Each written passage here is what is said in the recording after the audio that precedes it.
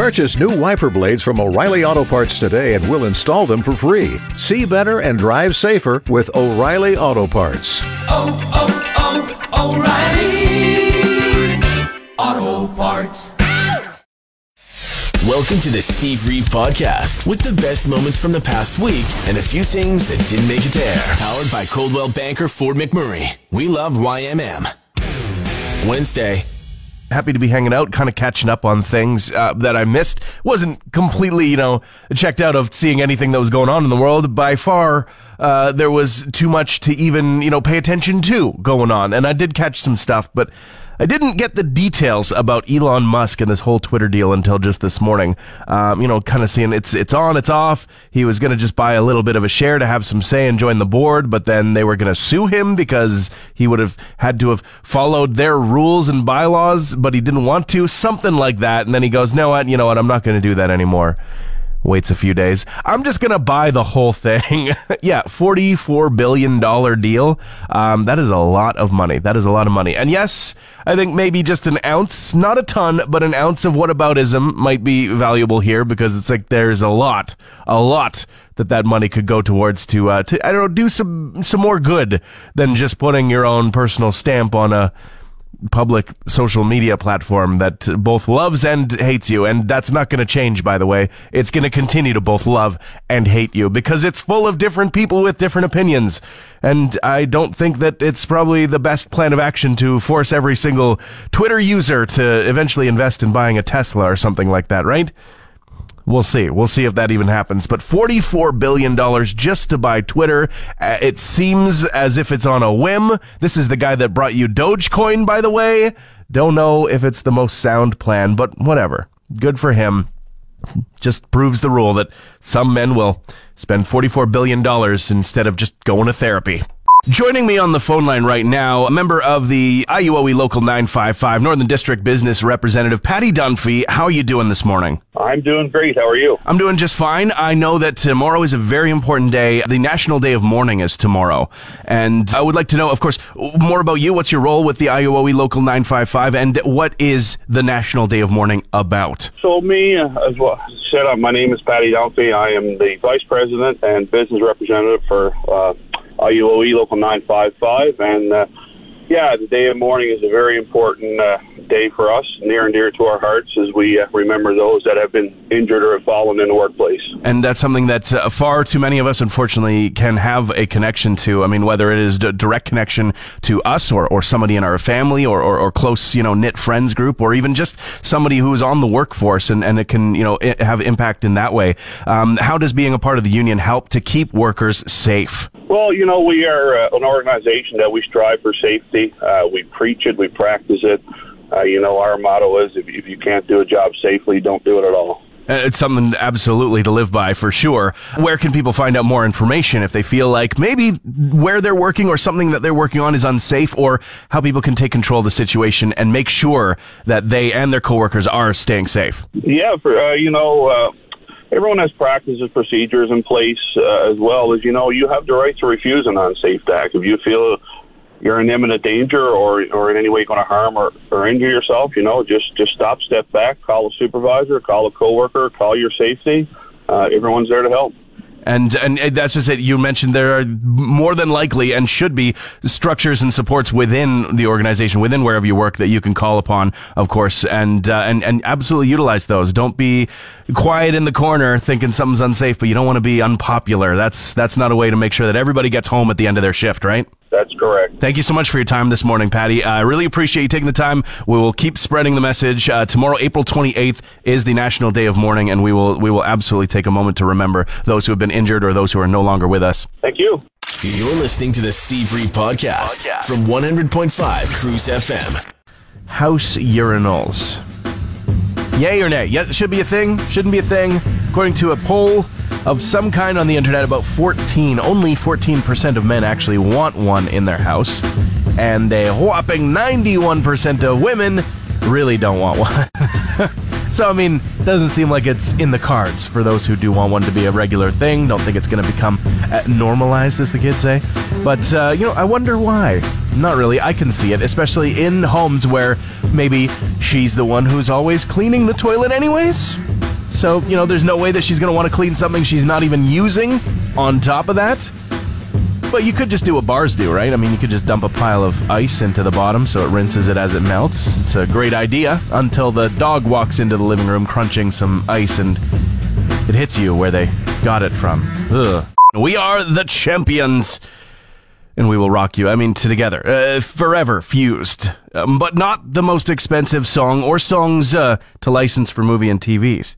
The different shows. We have found out on the internet, thanks to, not really great research because it's not a definitive answer and we really get our details from the movie Varsity Blues from 1999. The song is Thunderstruck. AC/DC. I think they struck gold with that song because they're making tons of money anytime that shows up in movies. It was in Deadpool 2. It was in Thor Ragnarok. It's been in Daddy's Home 1 and 2. Iron Man 2. It has a feature in there. The Longest Yard remake with Adam Sandler. It's been in a ton of different movies. But specifically for Varsity Blues, it cost the creators of that film $500,000 $1999 US dollars to license that song for the sync rights, which usually come between like $15,000 to $60,000 depending on the movie, the usage, and the song's popularity itself, right? That is a whole lot more, and we're talking over 20 years ago it made that much money. The theory goes it's costing even more these days, and it still keeps showing up, so I don't know, AC/DC doing pretty well for themselves, and it's certainly not the only song of theirs that has made some bank being licensed for movies and TV shows. What other songs do you think cost a ton of money to use? Because there are ones that are in almost every movie, it seems, so you would think maybe that means they're a little less expensive. Answer's probably the exact opposite. Thursday. Tropicana. There's a very quick association with that brand name, and that is orange flavor. Intense orange flavor. They do all kinds of juices, of course, but orange comes to mind. And Tropicana has altered the natural fabric of reality and developed the first cereal made for orange juice, not milk. Okay, maybe I exaggerate a little bit. But they have put this limited edition cereal out. National Orange Juice Day is coming May 4th. Can't forget. Just as important as Mother's Day or something. Had no idea, of course, it was coming, but that is what they are locking into, saying they are going to be making this available for a very short time in conjunction with National Orange Juice Day. And again, probably something that will skip us by for the most part here in Canada. No word officially on exactly what cereal territories this is going to be allowed to come out in. I'm curious. For sure, it's Honey Almond Crunch cereal made for OJ, not made for milk. I assume you still can use milk should you choose. Not a great idea if you've already brushed your teeth, but then again, I like to do mine after the cereal is eaten anyway. Get all the bits out. However, it's not a new idea, Tropicana. I'm sorry, but the fact of the matter is that I invented this in 1993 when I was but a lad. Myself and like every other kid who experimented with the OJ and the cereal at one point. It is almost, not quite, but almost Mother's Day. Less than 2 weeks to go here. And there is a shocking amount of confusion about what to get for mom or the mother of your kids. There's a great many of instances where people will get something that's just not the smartest choice. Bottom line, rule of thumb, something that you can keep in that back pocket if you ever have any questions is, what should you get mom? What gifts do moms actually love getting? And the answer is nothing to help with housework or child raising that isn't expressly requested. Right? That's, a little wordy there, but that's the rule. If it is previously identified, fair game. And if that is previously identified and still ends up being a bit of a gift trap, then, hey, that's not on you. That's not on you. Honest mistake. You were a little bit manipulated. But no. Bottom line is, nothing to do with the housework or the child raising that isn't expressly requested. How about heated slippers I'm seeing online? Or, I know, moms are a bit weird, but I think they get a little bit of a pass on this one. A first tooth and curl ceramic keepsake box. Keep those parts of your body that are no longer supposed to be a part of your body forevermore. What else can we see here? Books is a good idea if she's into reading. Blankets is always a good idea if she's into cozying. Double that up if she's into both. I mean, come on. Now we're talking here. There's also a bath caddy tray. Probably pair that with like an actual breakfast or a meal in said bath. But I mean, given the opportunity, right? Giving the opportunity to do some relaxation, maybe a little jewelry, maybe a little, appliance or something that's fun for the kitchen. Expressly something that's fun. Something that's like, I don't know, like it sounds so lame, a juicer or something like that. Something that's got some novelty factor to it, even if it only gets used like 3 times and then lives in the back of the cupboard. These are the things that moms might just love. Don't get them a vacuum. Hey Alexa, play the Steve Reeve podcast. I want to get into a brand new thing that I'm calling Pin the Tale. So called because I'm going to tell you a tale from the internet, and then you're going to pin the jackass pin on whoever deserves it of the situation, right? This is actually this one direct from Reddit, the subreddit Am I the A-hole? And specifically one about teachers. So you let me know who here in this situation is the... Yeah, you get the idea. So there's a father specifically of a young child, 6 years old, name not important, and there's a birthday coming up. Child's gonna be turning 7, exciting. And they're gonna invite some people from the class, and some people from other classes, and just friends that the kids know. The kid has specific friends, and I'm sure you can remember back into high school, or even younger, as this is the case, into grade school. Sometimes you clash with other kids, and you don't really want all of them around while you're having a big old celebration. However, Dad sends just a handful of invitations to school with the kid that are then supposed to go to the other parents. The teacher gets involved by giving them a call and saying, hey, no, there's actually 24 kids in the class, and you have to invite them all. That's the rule in my class. You have to invite every single one of them. Do the math, he's thinking 24 kids plus parents could be like up to 72 people that I'm supposed to host. That's going to cost some money, that's going to cost some time. That's a lot of people to be keeping track of when you're trying to just celebrate and be present with your kid during their 7th birthday, right? It got a little escalated, and admittedly, Dad tells teacher to bleep off, go bleep herself when she tried to enact the rule outside of the classroom. I think I've got a pretty strong opinion on this case, but tell me, it's time to pin the tail. Who deserves the jackass pin more? Teacher? Dad?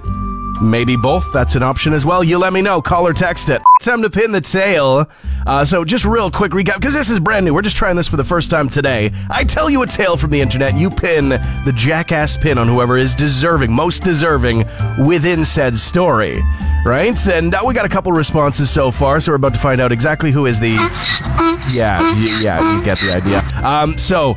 we have Kelly getting in touch to let us know, hey, you know what? The teacher's rule is unrealistic. That would be the rule that if one person gets invited to a birthday party, every child needs to get invited to the birthday party, even when it's private and not really technically part of the school.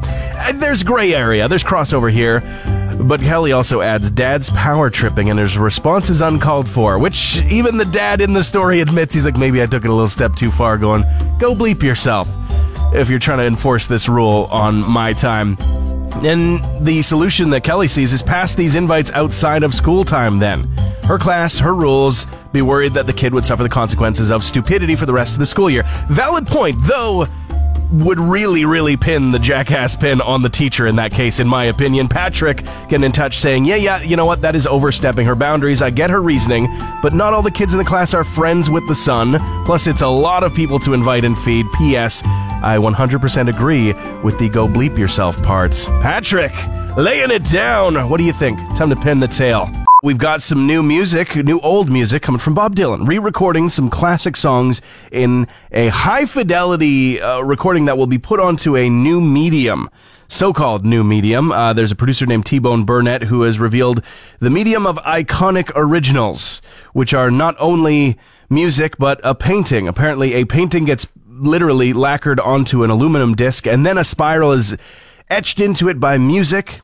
The painting has the additional quality of containing the music, which can be heard by putting a stylus into the spiral and spinning it. Really sounds like they're reinventing the wheel, as in the vinyl record here. Yeah, it might be a more durable version, maybe a slightly higher quality of audio put into this version of a vinyl record pressing. It's really the same thing. Also, they're saying every single one of them is unique. If I hear the word, or at least the acronym NFT in association with this whatsoever, I'm out. And now Michael Stipe has been speaking about a 1991 hit. Broken Record Podcast, talking to Rick Rubin, who is a producer on the song Losing My Religion. He speaks about the original lyric being, "That's me in the corner, that's me in the kitchen," really talking about being a wallflower and not being the center of attention, being on the sidelines at any given party. Not being right in the center of things, but really being off somewhere in the corner, in the kitchen. But it was changed to Spotlight by production. The entire band went with it, and instantly, Michael Stipe says, it became about me, which it never was. Of course, that song was a huge song to put Michael Stipe and the entire band into the spotlight, because in 1991, when it came out, it was number 4 on the Billboard Hot 100 chart and spent 21 weeks on that chart in total. Friday. Matea Roach watch continues. All right, okay, we're digging a little bit too deep on this one, but still, huge congratulations. Huge admiration goes out to 23-year-old. Let me stress that. 23-year-old, originally from Nova Scotia, now a tutor in the Toronto area, the GTA. She's won 18 games now on Jeopardy in a row. Previously, just yesterday, we're talking about the 17 mark, which actually solidified her place as the longest streaked Canadian contestant with 17. Now she's hit 18, getting a total windfall winning of $183 US. Holy cow. Okay, so almost $500,000. Let's just simplify it that way. She just absolutely seems to nail all the questions. She could be winning that 19th game in a row, which will lock her in with a couple of other long-streaked contestants, though not from Canada. And then 20 is going to make her, emerge even further into the history of the program. And unfortunately, sadly enough, she says, yes, I'm going to get a house. I'm going to buy myself a house. That's only possible because I want a game show, though. Don't expect to buy a house in your 20s, anybody who's my age. I'm like, oh my goodness, she does know a thing or two, it seems. Still, huge congratulations. Got some news about a late-night talk show, late-night entertainment. James Corden, host of The Late Late Show, no longer. Okay, that's the headline, and that's like the implied the information. Really, he's extended his contract for one more year, and then is going to head out in the summer of 2023. So, I mean, still a full year of carpool karaoke's, I guess. We'll see. Still a full year of weird flash mobs that stop LA traffic and make people just mad on their commute, just angry, and other things like that. Honestly, he has done some very hilarious things. There's been some really classic bits that they've done and great interviews on the show. Not everyone's favorite, but then again, I mean, that's why there's a million of these white guys hosting these late night talk shows, so that you can find a favorite. I just kind of hope that they go a little bit of a different direction, should they be re-hosting the Late Late Show, or maybe it'll just kind of go away. I don't know. We'll see. Got like another year to go there. James Corden did say, he said, I was expecting to only host this for 5 years and then leave, but then I stayed on and been thinking about it for a long time, thinking about whether there might be one more adventure. Sounds pretty special. Special kind of job. However, I flagged the 5-year moment, and I was like, wait, hasn't it just been 5 years? No. As of his departure next year, he will have been the host for almost 9 years. And I don't know why that number makes no sense to me. I feel like he just got the job. And I realize the last 2 years don't make any sense and don't count, but still, almost 9 years on the job. Pretty good run. Where have you been stuck before? Totally stuck. I want to hear the tale. If you've ever felt you've been having a crappy day, the truth is that you just haven't, at least not compared to this woman in Washington, passing through, specifically on her way to California, though that has no bearing on what happened to her. Poor woman ended up in the bottom of an outhouse. Yeah, there was a story posted onto social media by the Brennan Fire Department of Washington saying that crews had to respond to a vault toilet at the near the summit of Mount Walker, where a woman had dropped her phone into the tank of the toilet, proceeded to dismantle the toilet seat, then the toilet base, and then try and use a dog's leash to try and retrieve the phone. That wasn't working so well, so then she just thought, maybe I'll use the leash to be my support, and I'll slide down and grab the phone, and oh boy, did she ever slide down. right into the thick of it, the real thick of it. The authorities saying it's a good thing that she didn't succumb to toxic gases or injure herself. She was totally fine. They got her out after handing her, I guess, pieces of wood to make a platform within the muck so that they could even reach her. Pulled her out, hosed her down, gave her a change of clothes, I guess. You would need it. You would absolutely need it. And strongly encouraged her to go and seek some medical help after coming into contact with literal human waste. She said, thanks for everything. I'm just gonna go. I'm just gonna leave. And I cannot really blame her in the least for that feeling, that want to just exit the situation. You've had the help. You're safe now. It's time to leave. And she found her phone, because that's how she called 911. Ugh, also a horrible thing to picture, isn't it? Isn't it? Yeah, thankfully, completely uninjured. Her pride notwithstanding. You're listening to the Steve Reeve Podcast from 100.5 Cruise FM. George Michael Freedom Uncut documentary film is coming out in June, and the trailer for it has just been released. A archival footage filled, an interview filled piece that is going to be all about Michael's life, and of course from the perspective of the musicians that were in his life, the loved ones that were a part of his life. Unfortunately, he did pass away on Christmas Day in 2016. He was age 53 at the time, with a legacy that followed him. This is going to be kind of a limited event, and I don't know if it'll be coming close to home here, but June 22nd specifically is the date. Across the world, there's going to be cinemas that are going to be screening this film for one single date, and possibly an extension in other locations as well. But there's a full list of all the participating cinemas, online. If you're curious about grabbing yourself a ticket for that, it won't be long until it's on some sort of streaming platform after the fact. The Pixies are putting out some new music. They have just released that there's going to be a new album coming up this year, and even put out a title, Doggerel. Maybe I'm pronouncing that just slightly incorrectly, but still, they say it's great to be back at it, specifically drummer David Lovering, and they're saying that the single that's going to be launching things is called Human Crime. Look for it very soon, but the album itself released in September. Beyond that, no specific details. And unfortunate news, sad news for Earth, Wind, and Fire fans. The saxophonist who was pivotal in the work of the band throughout their entire career was passed away at age 71. Andrew Woolfolk. The memories, great talent, remembered after he passed away at the age of 71. His bandmate, Philip Bailey, is the person who broke the news earlier this week, saying that he passed away after a long battle with illness, 6 years long. Talking about where you've gotten stuck before. I want you to let me know the story. Of course, you can just jump on our social media, join the conversation on the post about this poor woman who dropped a cell phone into a toilet tank in Washington as she was traveling on her way down south, and had to get rescued. In fact, had to use the phone that fell in to call 911. You can kind of piece the rest of the story together. Thankfully, she wasn't injured. Want to hear your stories? Absolutely. You can also call it or text it, 780-715-CRUISE. That's 2789. Just to share a little bit from, it wasn't actually me that got stuck, but dear friends of mine growing up did, and here in town as well.